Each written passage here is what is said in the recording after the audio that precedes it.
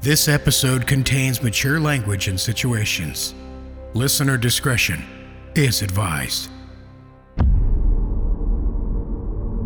You wake, standing on the doorstep of a beautiful mansion. The front door stands open. You can hear voices, music, so many people. You step towards the door. You have to know what's inside. You're lost. You have no memory of how you got here. It doesn't matter. Because now, you belong to the Grey Rooms.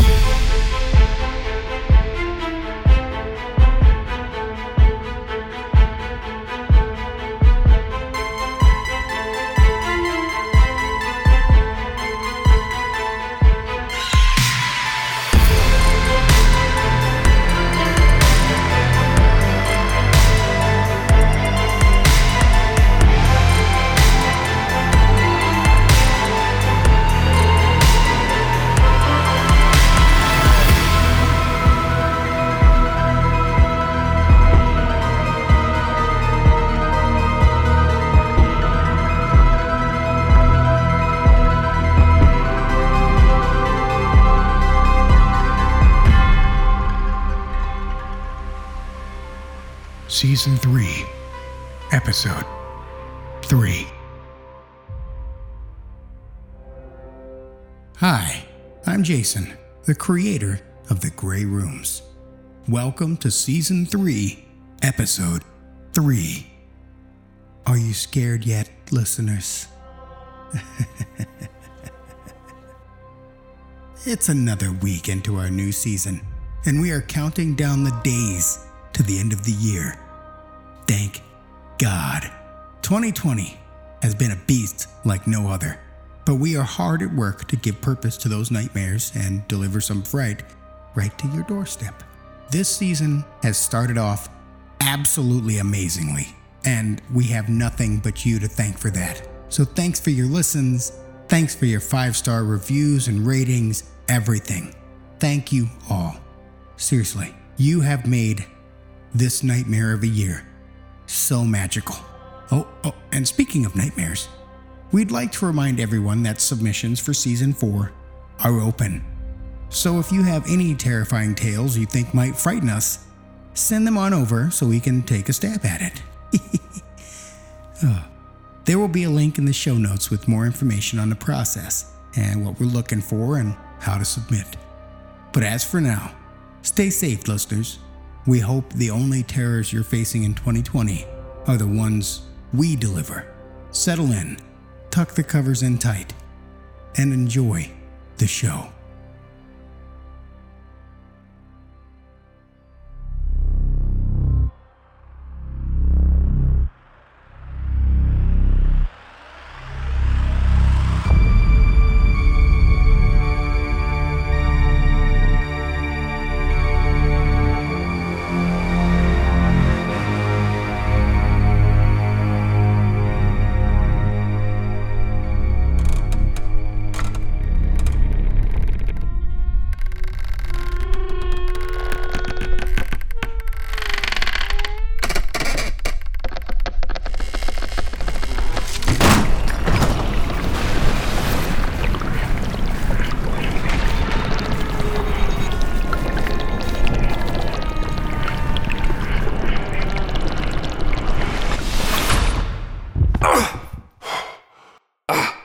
I lay there for a long moment, just trying to breathe.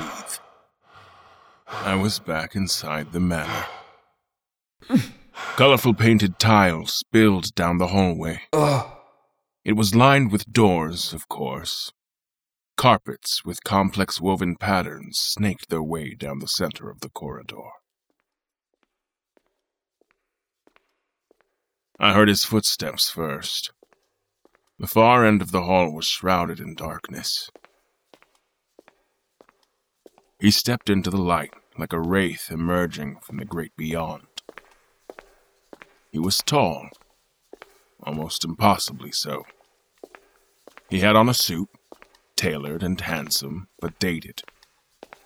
His dark hair was combed and short, like a mortician's. A long, drawn face stopped at a hard chin, and his eyes were the blue of the ocean on a stormy day. He stopped a few paces away, and I staggered to my feet.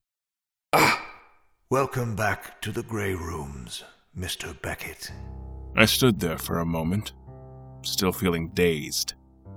I had no idea what to say. Alma asked me to apologize on her behalf. She hopes you don't think too poorly of her. That woke me up. Our tea by the fire had taken quite the turn. She did throw me down a well. Alma is driven. Quite brilliant. I think she feels the need to prove herself. You understand. What about you? Do you need to hurt me to prove a point? I'm long past the point of proving anything to anyone. He raised an arched, mocking eyebrow. Unless that's something you'd like. No. I'm good. All right then. If you follow me, I can show you where you can wash up. Get into some comfortable clothes. Have a meal, if you'd like. I don't. Do I have to go back into a room? He had begun to turn away. His head swung back. The look on his face seemed pained for a moment. Then it was gone. Yes, Mr. Beckett. You have to enter a room. Eventually. That is, after all, why you're here. But you can relax for a time first. Get comfortable. And we can have a chat. Alma said you were very inquisitive. He waited for my nod. When he had it, the tall man turned back down the hall and started off. I followed.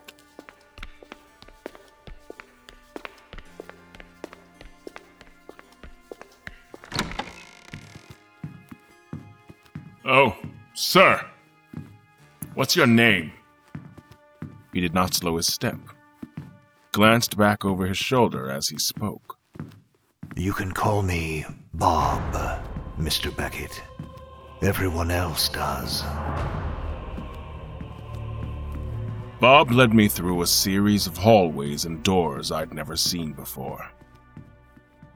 I had the strong sense we were in a part of the manor entirely new to me. I made use of a spa room with stark white tiles and black grout to wash myself.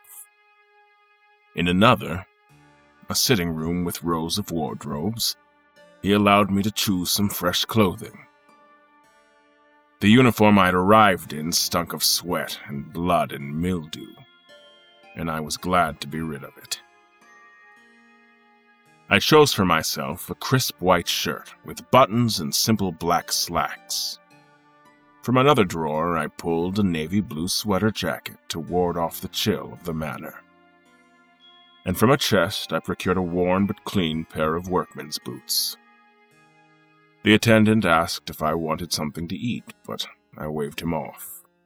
What I needed was a drink. He smiled and led me on without a word.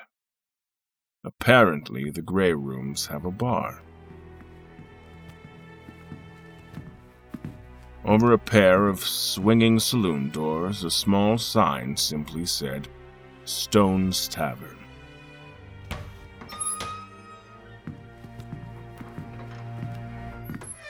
Inside, there was a long bar top on the right, and a couple of stools.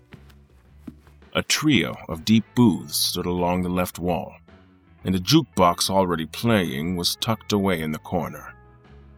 A hole in the wall that would have looked right at home in any port in the 12 galaxies. Make yourself comfortable, Mr. Beckett. What's your drink? Gin. A gimlet if you've got the limes. I'll muddle my way through. Just a moment.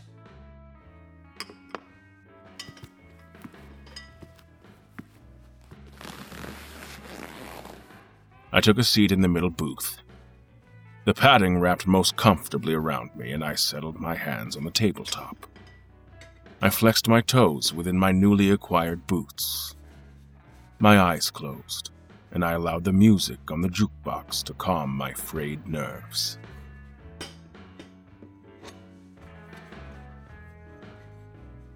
I may have even dozed off, as it seemed only a moment later I heard Bob setting down a glass.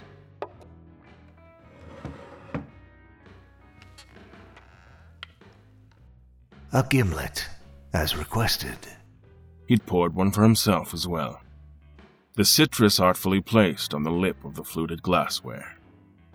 I blinked my eyes, trying to focus, and sat up in my seat. He raised his glass, and I did the same.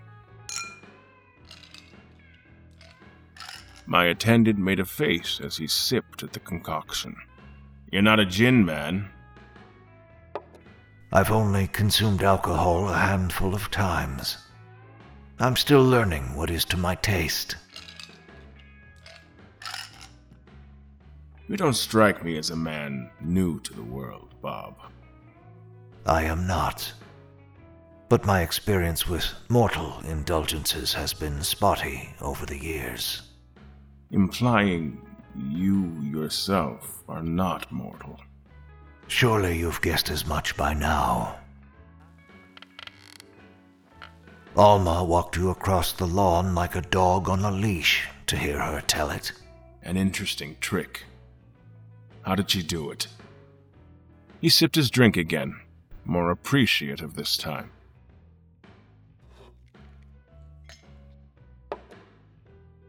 Alma, myself, and the other attendants of the manor are not mortal. Then, what are you? Different than yourself. And Todd, of course. Todd is like me. You are both mortal, though I wouldn't say you and Todd have much else in common. I took a deep pull of my cocktail. I could feel the alcohol going to work, and I relaxed back into the booth. Did Miss Alma tell you what prompted our walk? You tried the old, I'll just go out the front door trick. Everyone does it at some point, Mr. Beckett. You shouldn't think it reflects poorly on you. Though, I hope she made her point. I could feel for a moment a sympathetic pulse of pain in my leg where the break had happened, now healed somehow by the nature of the manor. Point well made, sir. I took another sip. And you can tell her that I hold no ill will. She said that some of the others would have been more direct in correcting my behavior. I understand she was just showing me the error of my ways. He finished his drink and set the empty glass down on the table. The Grey Rooms, Ash Manor, is a special place. As I'm sure you've been told a few times now, your role on the project is crucial. I have been with the project for some time, almost as long as the Warden, and I have a great deal of experience now in ensuring our guests are well taken care of. I'm sorry I wasn't here to greet you. Unfortunately, there was an incident not all that long ago, and the repercussions for me were unpleasant. He looked off to the side as he spoke, his eyes wandering to another booth down the line. A long moment passed. But I'm here now, and it is my fervent wish that you settle into a nice long stay with us. It's unpleasant to experience what the rooms hold, that's true, but you're very capable. He caught my eye directly. Not like other men, correct? I found myself at a loss for words, so I just nodded. He reached into his suit coat and pulled out a small notebook bound in leather. He flipped a few pages deep before using a silk ribbon as a bookmark. I have a few things to go over with you, and then you are free to ask whatever questions you'd like. Again, I nodded. Your attempt to take a walk. It's understandable. You're in an unfamiliar place. You're afraid. You want some measure of control. So, we would propose a compromise. When you emerge from a door, we'd ask that you wait for one of us to come along. But once you're situated, you can explore the manor without a guide. I raised an eyebrow. Your faith in me is touching, Bob. But I'm not sure I could even find that bathroom again if I needed it. The rooms are capricious, it's true. But for someone with a strong will, they're actually quite safe and simple to navigate. He gestured back toward the door. The room you and Alma shared tea in was called the Hearth Porch. While the manor's hallways may shift and change, the rooms are a constant amid the chaos. Picture that place in your mind and say its name. I did as he asked. I summoned an image in my mind. The wicker chairs, the kettle on the hook, the roaring fire, the hearth porch. All at once, I could feel the house around me in a way I hadn't before. I could feel the creak of the bar's walls settling. I could hear the clack of the tiles in the corridor outside. I could smell the fire from the porch, and I knew. I somehow knew if I walked out that door, I'd be fine. I'd be able to find my way unerringly back to the cozy room where Alma had taken control of my body. Bob must have seen something pass over my face. I see it's working. It is. How is this possible? The rooms are a precious jewel, Mr. Beckett. A dear prize, which management has worked long and hard to maintain and refine and expand. This gift is just one facet of the jewel. For our purposes, in this conversation, this facet represents hope. Hope that we can trust you, that we can work together for some time. And, despite the strange nature of this work, that you come to trust us. I shook my head to clear it, and that sense of purpose, that clean line to the hearth porch, floated away. You brought me here against my will. The rooms are...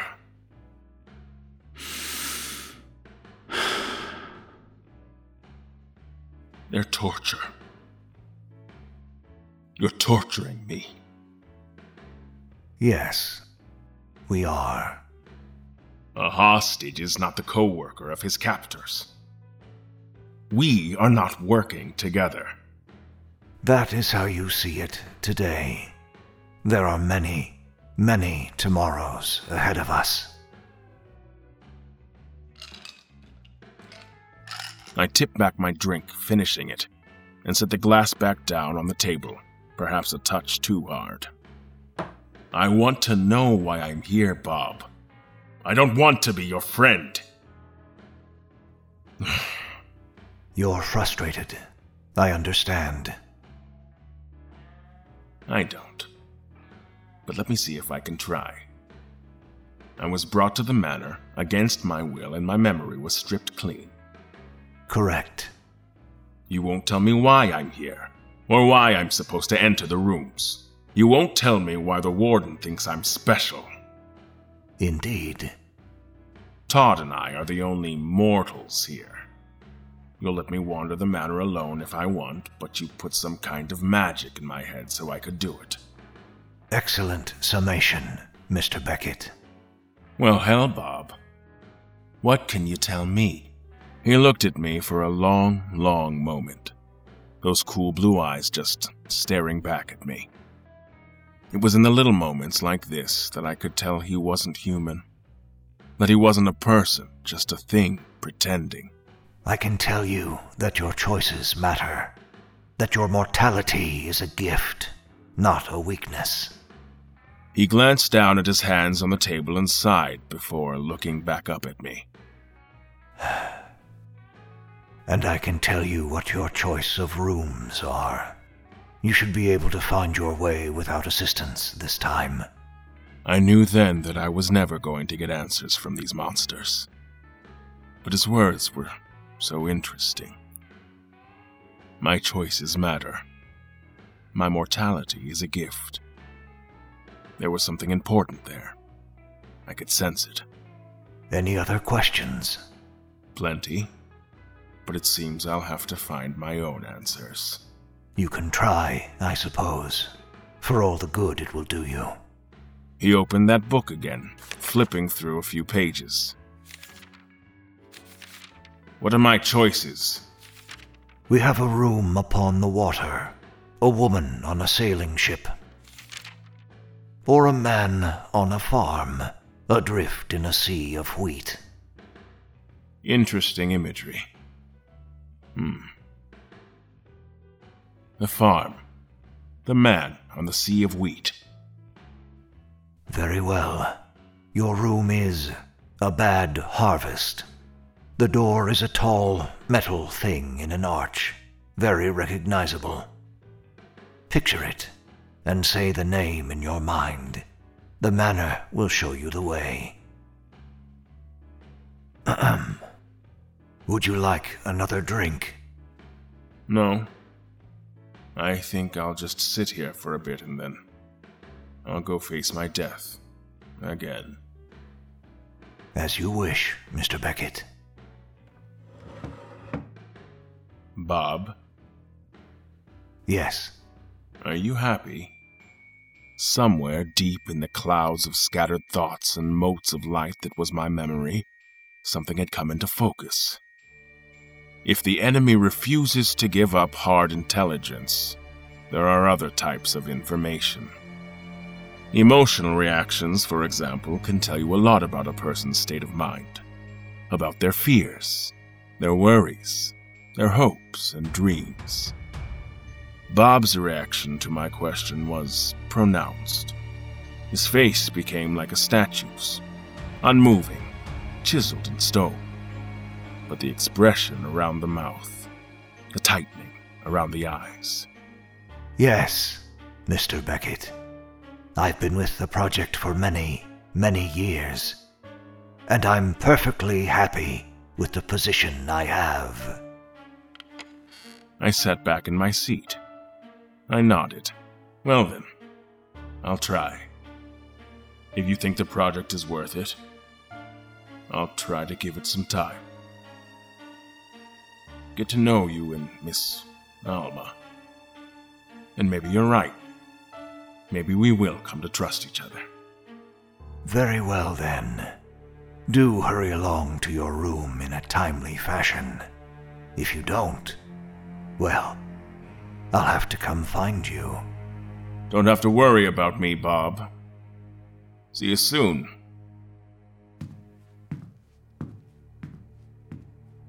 The man they called Bob walked from the room, and the darkness beyond the barred doors swallowed him up. I sat there for a long, long while, playing with the base of my glass, twisting it this way and that. Bob had lied to me. He'd looked me right in the eye and lied, and he was bad at it.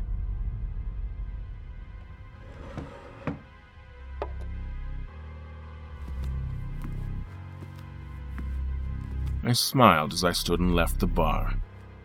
I smiled as I followed that glowing line in my head to the rusty, decrepit door. And I was still smiling when I opened the door and stepped inside.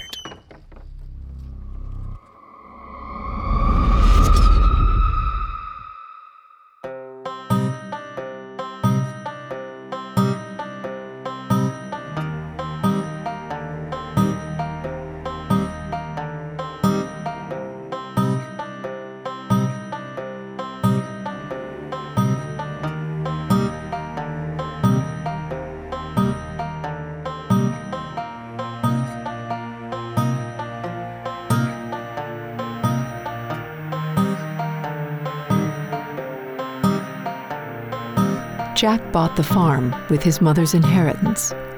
He thought it would be a good investment. Cursed bad luck. In the corner of the living room, the snowy reception of the television plays to itself. He only has it on for company these days. Dirty yellow light pours through the threadbare orange curtains and partially illuminates the mountain of empty beer cans that carpet the grubby floor. The place smells like old takeout food and ashtrays. Jack shifts in and out of an uncomfortable slumber, his legs dangling over the edge of the dirty chair. Sleep is fleeting, kept at bay by anxiety and stress. Oh, fucking farm. Who the hell would buy a fucking farm? Curse bad luck. A fly is circling his head, a fat blue bottle that buzzes through the air with impossible speed. He takes a half-hearted swat, but only manages to clip the front of his nose. It brings water to his eyes immediately. Right, you little fucker. That's it. The declaration of war is backed up by his twisted face and thin lips that curl over his tobacco-stained teeth.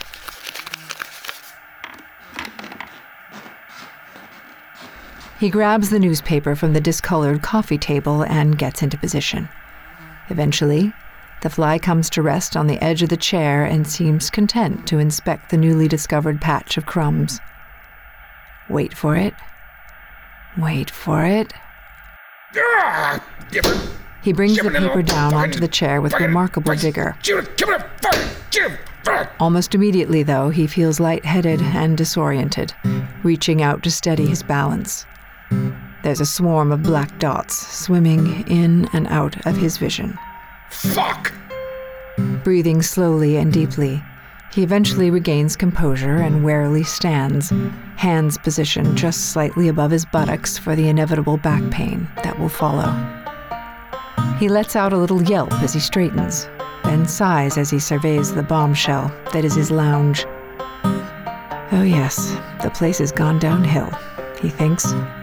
The problem is he can't bring himself to do anything about it. Liz used to deal with all that stuff before she left. Wouldn't even entertain the thought of letting his half-assed hands on any of the chores. The tears come as a surprise to Jack.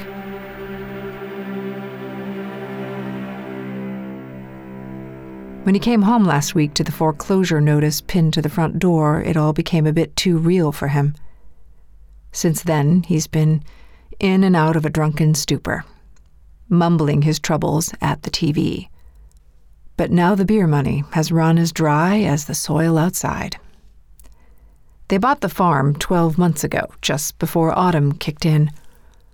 Liz was the one that fell in love with the place, said it would be great to get away from the bustle of the city, bit of peace and solitude. They had no idea that the next summer would be the hottest in decades. Cursed bad luck. It started as a big adventure, but neither of them realized just how much work it would be. The fun wore off quickly, and Liz soon got bored. She left everything to Jack while she got dolled up, gallivanting about with God knows who and spending the last of his money. The arguments became frequent and loud, explosively so. 3 months went by without any lovemaking or affection of any kind. The farm was destroying them. It was just before the fires that she told him it wasn't working. Something along the lines of it not being the life for her, that she didn't love him anymore, etc., etc. He begged, got down on all fours, and implored for her not to go. And then the truth came out. She told him there was someone else. Jack kept pleading anyway, said they could get through it, work it out. He only stopped after her final bombshell that she was 2 months pregnant. Bitch. The fly is back. It's brought a friend. Fuck off! Jack swings wildly at the pests as they spin in formation, only tauntingly inches from his face. The newspaper crunches as he tightens his grip around the end. He clenches his teeth and prepares for round 2, and then he swings. Damn. The buzz continues, but is fading slightly. stepping over the beer cans. He follows the noise into the kitchen and winces at the raucous din as the flies bounce frantically between the blinds and glass pane of the window. His mouth drops open in surprise. The flies are only white noise now. If he wasn't sober, he would just put it down to the booze, but his last drink was 2 days ago. His vision is as clear as day. He slowly edges closer to the window, thinking that if he can creep stealthily enough towards it, then the image might not fade. Here he is, though, only a few feet away from the glass, and the view is no longer the anhydrous scene of devastation he's been used to, but a bountiful mix of greens and browns. Impossible. Still afraid that if he gets too close, the view will change, he arches his neck slowly to take a better look. There isn't a patch of ground that is cropless, row after row sporting lush, leafy greens. Some 200 yards back, next to the poor excuse of a scarecrow that came with the farm, 6 crows are squabbling, viciously swooping down on each other with talons raised.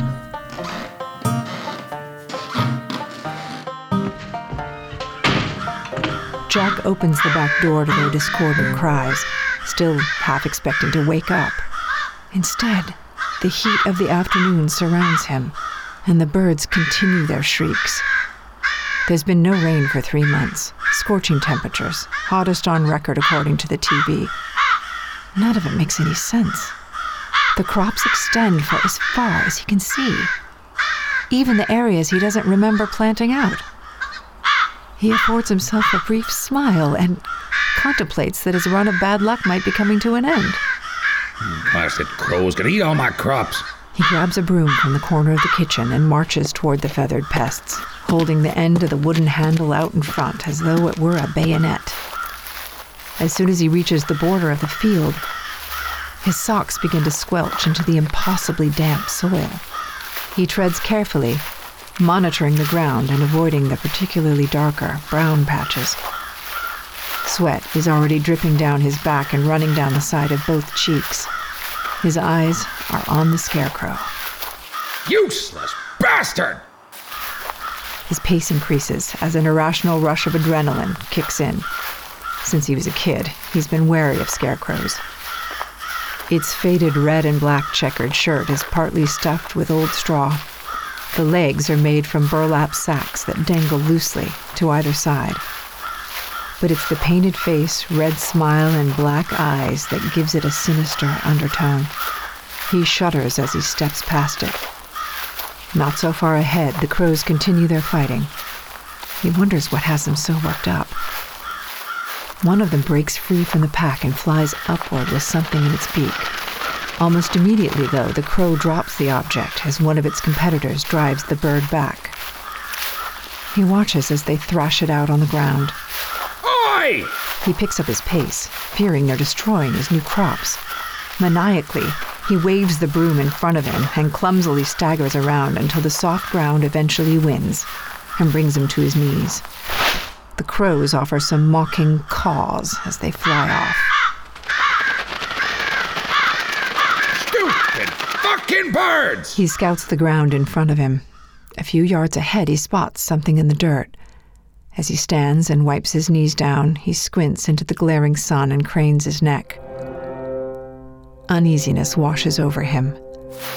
Warily, he begins to edge closer to the object, moving past the row of cabbages, convincing himself that his eyes are playing tricks. Each squelching step fills him with dread and drives his heart rate faster until he's finally standing above it. He bends down and picks up the blackened object. It's warm from the sun and shaking in his hand. A strange, garbled noise leaves his lips as he studies the small, charred, human ear. He looks around, suddenly feeling as though he's being watched. Standing in the reflection of the stationary cloud above, he waits. For what, he's not sure. He's suddenly very thirsty, a craving for liquor. His body feels heavy as if moving would require a mammoth effort. A hot and powerful gust of air takes him by surprise, sending his shirt tail flapping and rattling the corn in the field, only a few yards ahead. He watches in horror as more charred ears are shaken to the ground. What in the name of horse shit? When the breeze finally stops, he remains frozen to the spot, blood pumping in his ear and stomach churning. The smell of burning meat hangs in the air now. It instinctively makes him turn his head away from the corn and retch at the ground. An eerie silence falls across the farm. But deep down in the pit of his stomach, Jack knows there's more to come. He waits. It is the gentle crackling sound from behind that grabs his attention. He slowly begins to turn, still holding the broom in his left hand and the human ear in his right. A line of crows are arrayed across both arms of the scarecrow, heads cocked and eyes on him. It is the legs of the scarecrow that are on fire, the burlap sacks full of straw disintegrating and sending glowing embers floating toward the damp ground. The hungry flames soon begin to lick at the air beneath the crows, but the birds don't move. Shoo! They continue to observe him, seemingly oblivious to the heat and their impending fate. The legs of the scarecrow burn quickly, and the fire spreads to the shirt, soon igniting the straw within. The first cries of pain begin, but still the crows do not take flight. Their beady black eyes continue to observe Jack, even as the flames start lapping at their bodies. He throws the broom towards them, and even though it strikes the underside of the arm, they remain unperturbed. Their blood-curdling cries get gradually louder, and Jack turns his eyes away, unable to look as the fire begins to consume them. He clamps his hands tightly around his ears as the combined cries approach a deafening level. But it feels as though their screams are trapped inside his head. It's unbearable. The mud is covering his ankles now as he continues to sink into the ground. He panics and takes an urgent step forward, knocking one of the cabbages with his left foot. When it stops rolling, he immediately screams and gags. Nestled between the lush green leaves is a charred head. Bits of blackened meat attached to the child-sized skull. Suddenly, his legs refuse to move. He's sinking, but can't do a damn thing about it. Helplessly, he watches as the leaves of the other cabbages begin to unfurl in front of him, revealing rows of burnt heads. Child-sized faces gruesomely disfigured beyond recognition. He reminds himself to breathe and wills his legs to move. Finally, he begins to inch toward the house, but it seems so far away. Every movement seems to be taking him further into the mud. His feet and legs brush against unknown objects in the ground, some hard, some soft, and he can only imagine the nastiness that is waiting for him down there. Jack is up to his knees now, but he isn't even in line with the scarecrow yet. Sweat runs from his forehead down into his eyes, and it burns. He plants the ball of his hands into the sockets, and they squelch like the ground beneath him. The dirt only makes things worse. Pushing against the ground to try and get leverage, his palm connects with something solid. What he brings out of the ground appears to be a piece of blackened meat. This field of horrors is harvesting something unnatural, something vile. Help! Help! Someone! Jack takes another laborious step forward and steps on something harder. It feels like bone. Fuck! He's up to his waist now and just about level with the scarecrow. The breeze is starting to get blustery. A change is coming. Just like on that day, Jack thinks, cursed bad luck. His breathing is labored and blood pounds in his ear as he drags himself slowly through the mud. The back door is still so far away. Fuck!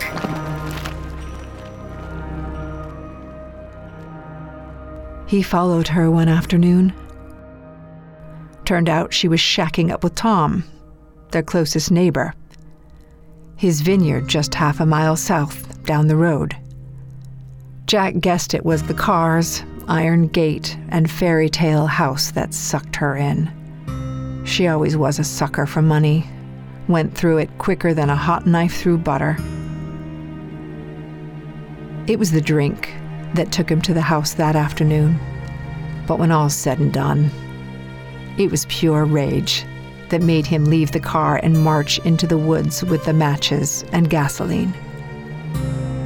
He counted 6 dry lightning strikes that afternoon, the perfect cover. It would be just another fire on a map that was already nearly half yellow. Christ, it was quick, though. The whole place was ablaze in seconds. But then the damn wind came out of nowhere and took it out of control. Cursed bad luck. How was he to know what would happen?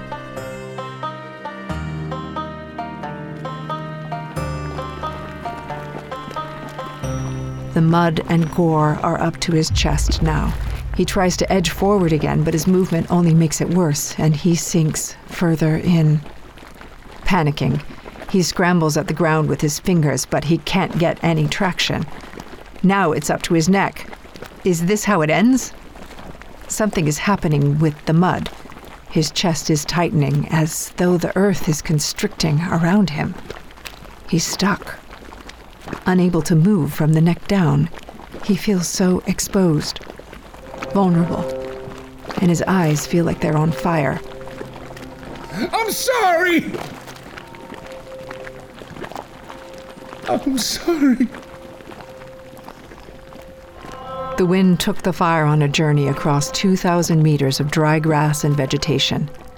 It killed 34 children at that kindergarten, and 2 teachers. He watched it all unfold on the television with the other evacuees at the community center in the safe zone. The news even showed some pictures of the victims, at home, happy and smiling with their families. He thought about killing himself for days afterwards, but he just couldn't find the courage. The thought of confessing was too much to bear. He still can't sleep, hardly eats, and the only way he can cope is through inebriation. The nightmares when he does drift off are unbearable. Somehow his farm was left untouched.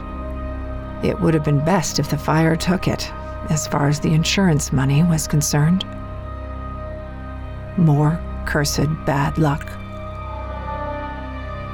As he futilely tries to struggle against the ground that has now returned to its original arid state, he looks toward the scarecrow to see the charred and smoldering human body that now hangs from the blackened wood of the cross. He watches as it slowly unhooks itself from its perch.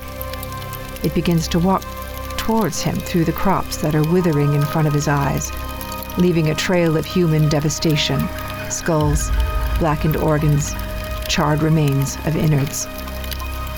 He didn't think he'd get away with it. You don't get away with things like that. Fuck, not like this, though. No, I'll do it myself. This time, I will. I promise, please. The charred body does not stop. It leaves behind footsteps filled with embers, lighting the surrounding crops on fire.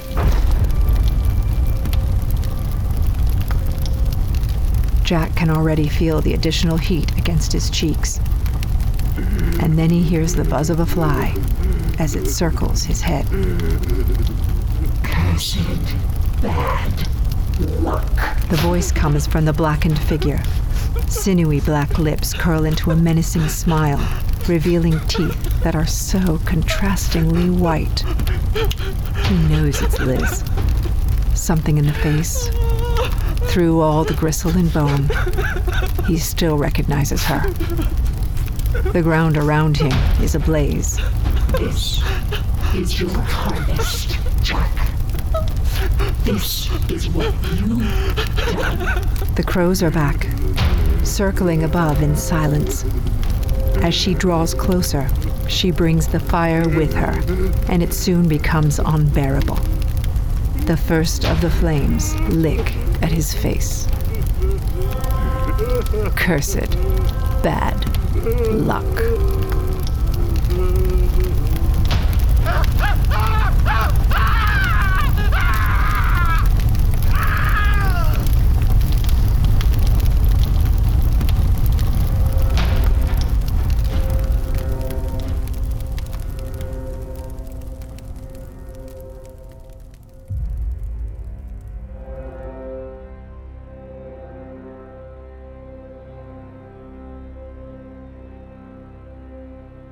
Bad Harvest, written by Mark Taus, with performances by Jennifer Rozelle as Liz and Alistair Mackey as Jack. The Old Attendant was written by Michael Zenke, featuring performances by Graham Rowett as Bob and Eddie Cooper as Beckett. Musical composition was by J.M. Scherf.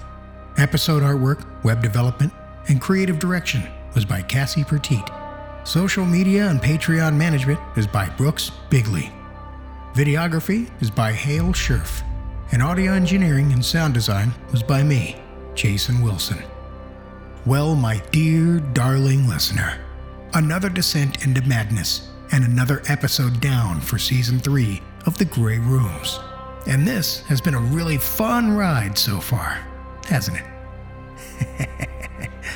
Seriously though, we really could not do this without all of you. And we would like to take the time to thank our patrons once again, and to any of those who have taken the time to leave us a 5-star rating and review. Those reviews keep us at the top of the charts and makes it easier for more tortured souls to find the show.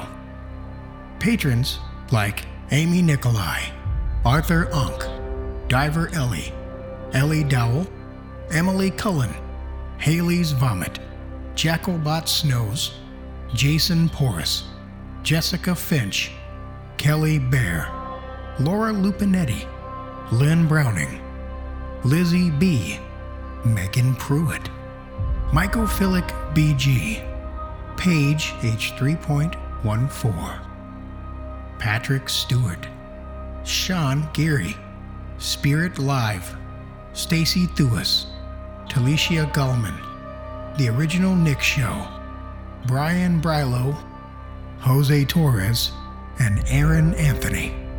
The Grey Rooms is also streaming for free on Spotify. Just get the Spotify app or open the browser and search The Grey Rooms. And you can find out more by joining us on social media.